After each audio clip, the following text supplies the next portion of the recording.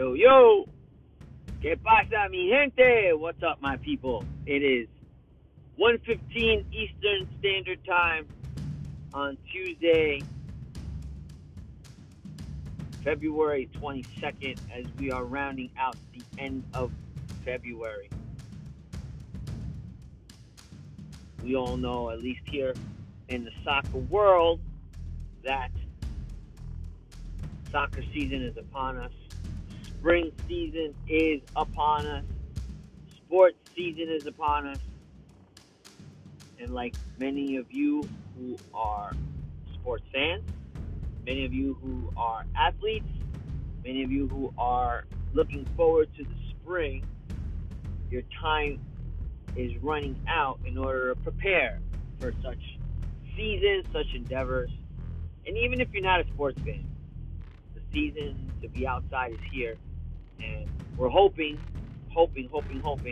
that everything calms down, the numbers stay down, and we as an entire world can continue to live on with our normalcy prior to COVID. I know firsthand that this has not been the most ideal situation ever in life on how to be, but I think more and more that we're tired. We are so heartbroken and so beat down of what has transpired that we have to fight more and more for what we want. Now, as being a parent, we're always trying to tell our kids that, nothing comes to us easily. We got to work for it. Nothing has meant more in that certain term of statement than this era right now that we are in with COVID.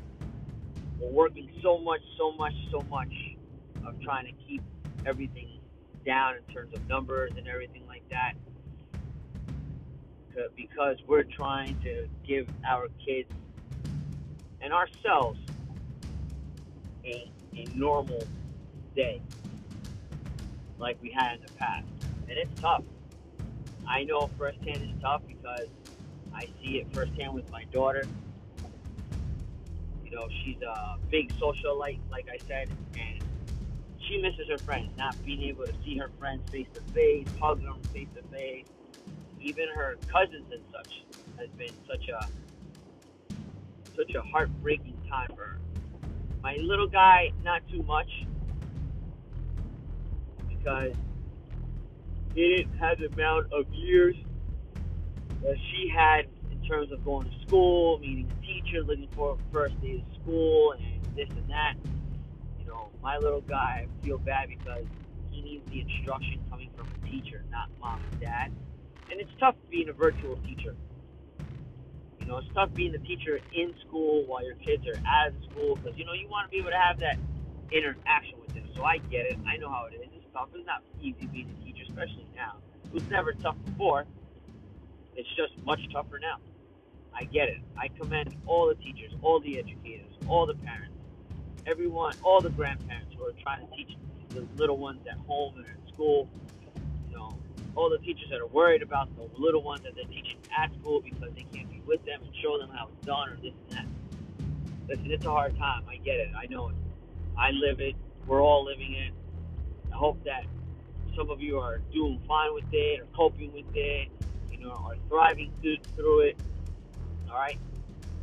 But you guys just got to keep the faith and keep everything in a positive manner. Everything positive. Nothing negative. We got to be positive. A lot of people are going to say, hootenannies is positivity. Well, you know what? Listen, negative vibes mean negative thoughts, mean negative outcomes. Positive vibes mean positive thoughts, bring positive outcomes. So the more positive you are, the better. All right? Even if it's a struggle, be positive about it.